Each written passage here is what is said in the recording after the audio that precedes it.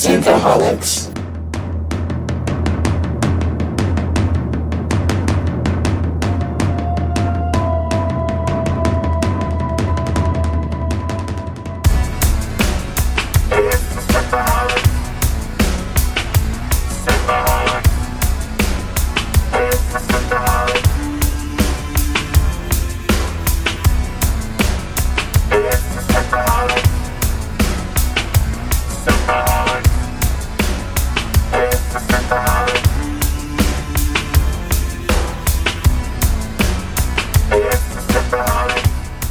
Welcome to Synthaholics. Thank you so much for downloading this episode.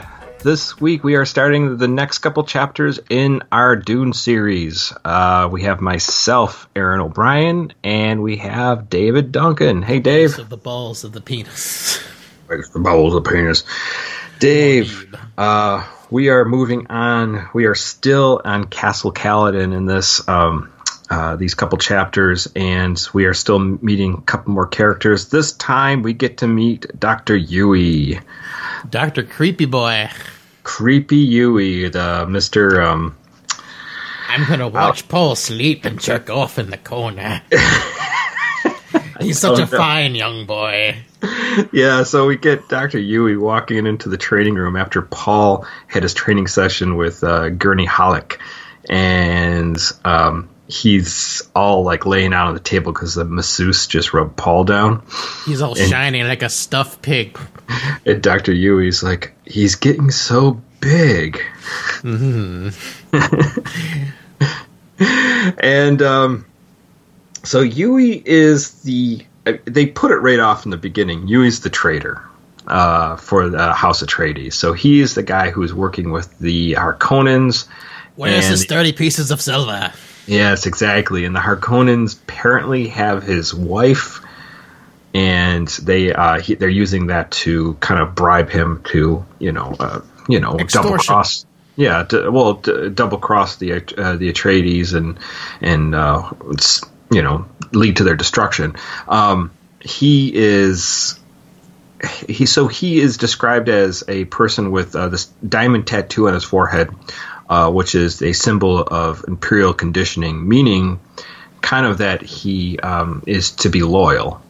So this is highly irregular for someone with that, but apparently this is, his wife being held by the Harkonnens is what's going to break him. It's just a stick-on tattoo. It's not the real deal. It's not real. It's not real. I got it from a Cracker Jack box. Cracker Jacks. Yeah. I'm not really loyal. I just like Cracker Jacks. So he brings Paul some film books. So apparently back in 1965, they still thought we'd be using film. And Microfiche, remember that. So, so he brings him some film books on Arrakis. So it's like they're like geological and ecological things to help Paul, teach Paul. So he kind of is trying to help Paul with his studies. And Paul, I have a box. Put your hand in it. Put your hand in the box. It's a dick in a box. Paul has a lot of questions he wants to know is on these film books. Is there any information about the Fremen? He's very interested in the Fremen, so he wants to know about them, and also wants to know about the worms. I think I could be wrong, but this is the first time we talk about the worms, right? Yes. I don't think this is the first time we're introduced to the idea of the worms. So we get a slight description on them and a little bit of how big they are. So all of a sudden you're being told about the worms and that they're these giant monstrosity monsters going through the sands of Arrakis. And then he goes to talk about Yueh gives him a gift, an old orange Catholic Bible. Orange is the new black Catholic Bible. Made for lots space of scissoring and lesbians in it. Oh boy, that's a sexy Bible. It's a very sexy Bible. So it's made for space travelers, and it's not a film book. It's actually printed on these very small filaments, and it has this magnifier that when you open it, you can turn to certain pages, and it will blow it up so you can see the passages that you're trying to read. It's a neat idea for a book, I guess. It's kind of weird, but why wouldn't you have things like on data pads or anything similar to that? I don't think they thought that far ahead yet. Well, 1965. Here we are. I mean, a couple more years, we're going to get Star Trek. Yeah, but I mean, like even the data pads and TOS aren't really. Yeah, they were more like just like a really big clipboard. It was more like a digital clipboard than it was than a tablet. You know what I mean? It just seemed like you signed off on like duty register logs or whatever, or just looked at what Yeoman was wearing underneath her clothes. But they did have like in TOS they had like the what do you want to call, like not hard drives, floppy disk kind of things. Yeah, they had the data tapes. Yeah, so that was kind of cool. We had never seen that before, so I don't know. It's not a huge deal, and like honestly, you could just swap out films to I sent you information. They're probably going to update this if they're keeping it in the new movie that's coming out. Oh, I'm sure. Yeah, absolutely. So he gives them this orange Catholic Bible, and he says, "I want you to read this passage."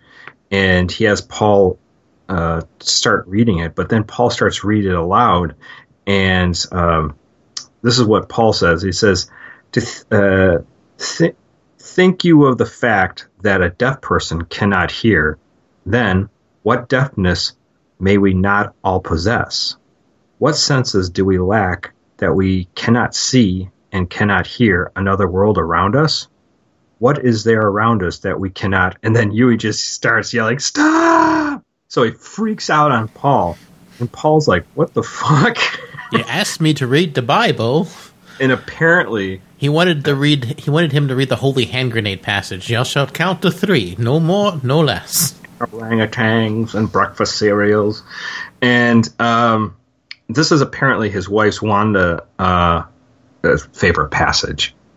So, and he didn't realize that she had marked off another passage on this orange Bible, and that he flips out on Paul for reading it because it just brings up all these bad memories. And he's thinking to himself, "Oh, Paul, he must have the most sensitive fingers. He felt the place where C scratched it. Ooh."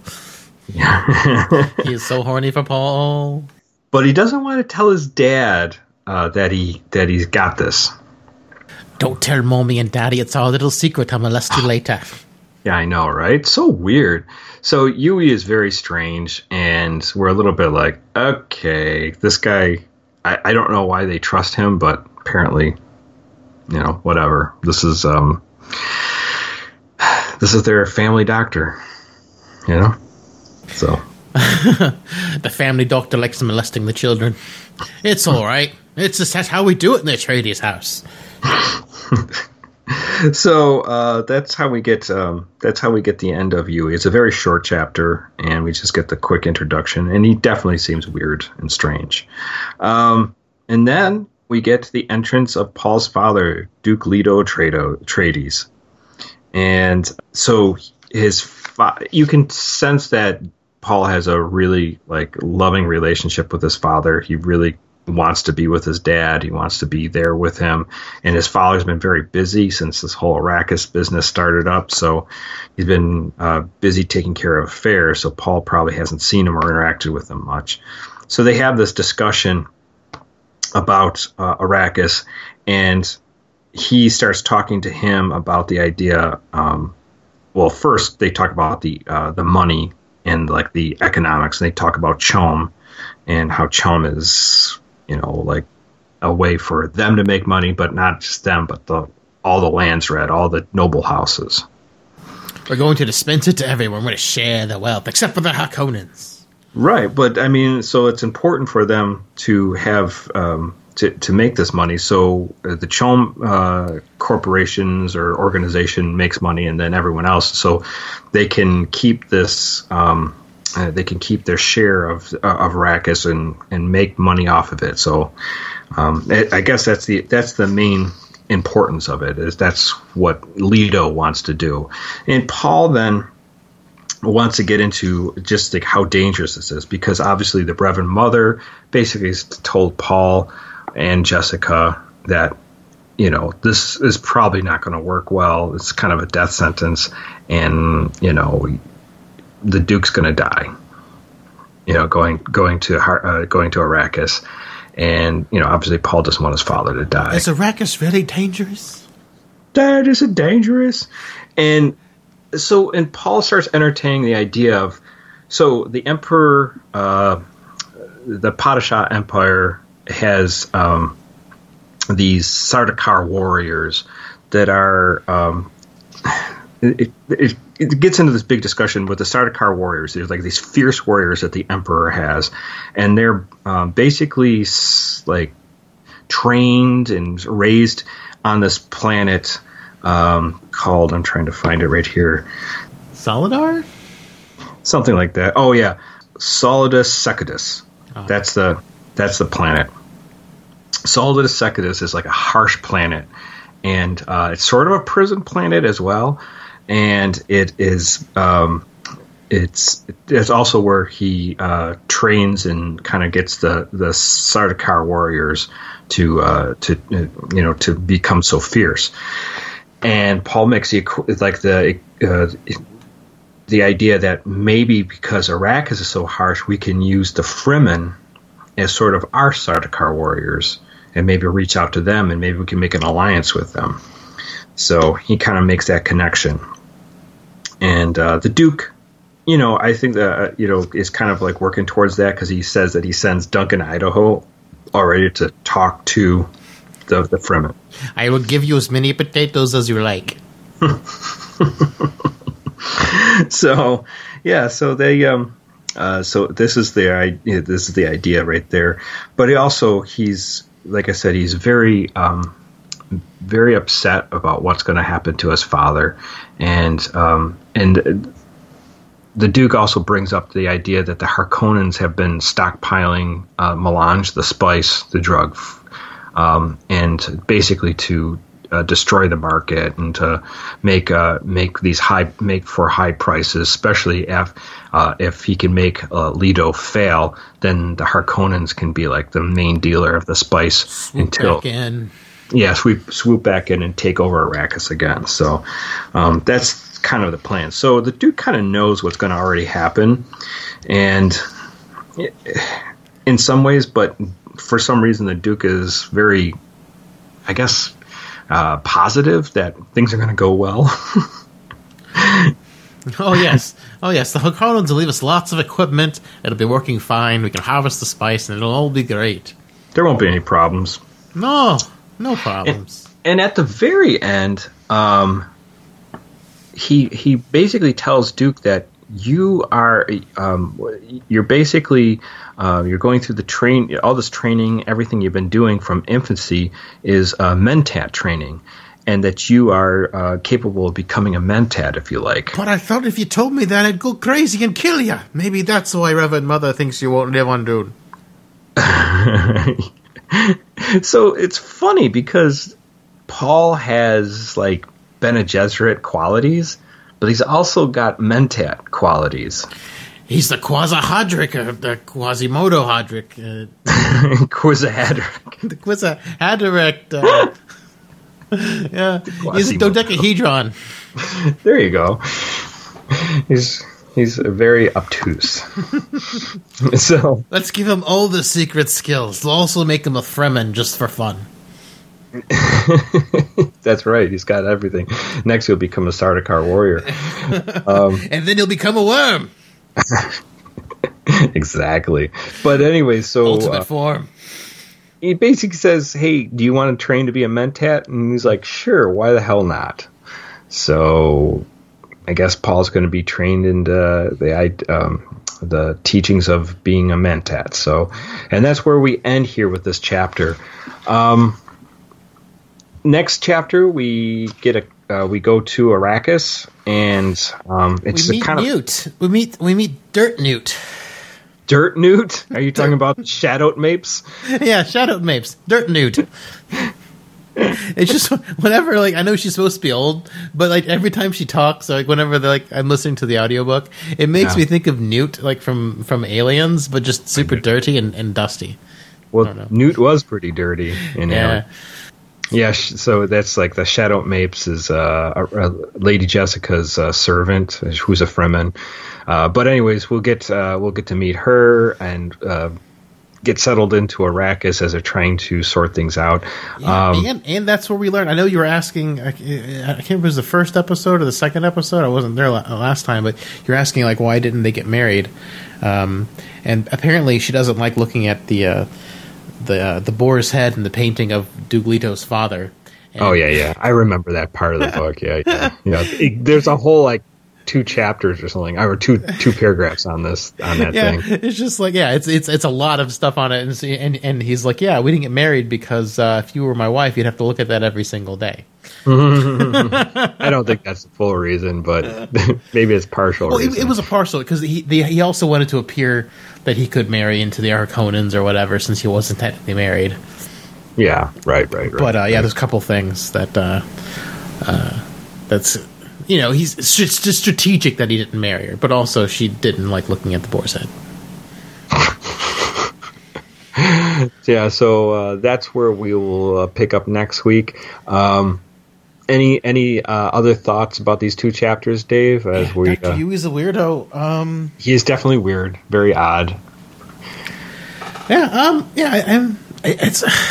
It's been a while since I've seen the 1984 Dune, but so far. And it's lining up pretty good from what I remember with the movie. I'm looking forward to seeing where and how it's going to diverge.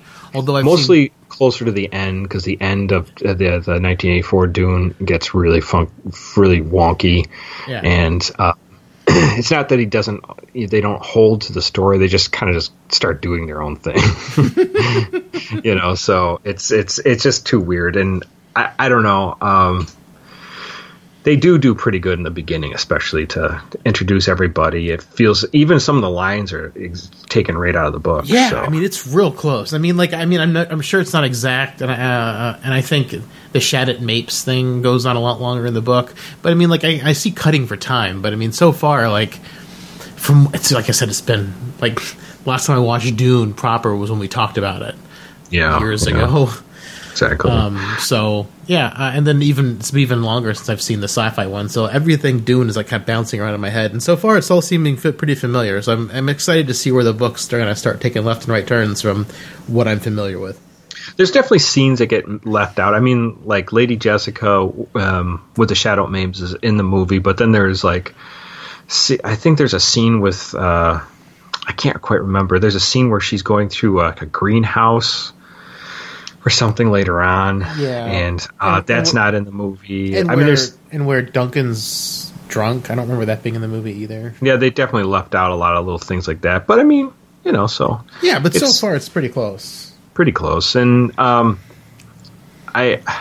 find it odd that they decided just to tell you right off the bat that Yui is the traitor. Like there's no mystery of it. It's like, I love it. Like this book is like I'm kind of I love Frank Herbert for his I'm not a big fan of today's spoiler where everyone gets like so bent out of shape if they hear a spoiler. I just love how he's just like here's this guy. He's the bad guy.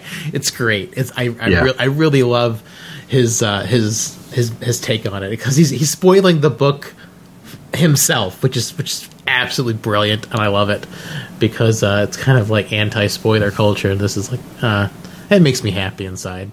If you like something, you're gonna like it, regardless if you know it or not. Right? You're not gonna like it. And Herbert knew. I think Herbert took like almost 5-6 years of planning out Dune before like really executing it. Mm-hmm. So like he kind of knew where he was going with a lot of this stuff, but he. I think he needed to get some things out of the way right away, like let people know who these people were and how to start off. So just let's not dig around, basically. Yeah. Let's just like put it all on paper. This is how it's going to be. We're going to, Yui's going to, So the thing that kind of confounds me though is Leto going to Arrakis and basically everyone's saying, this is a trap, and the Harkonnens have got this all worked out. And he's like, yeah, let's still do it, guys. Full speed ahead. Da, da, da, da, da, da. I mean, it's like, I'm a little bit like, why would you do that? You know?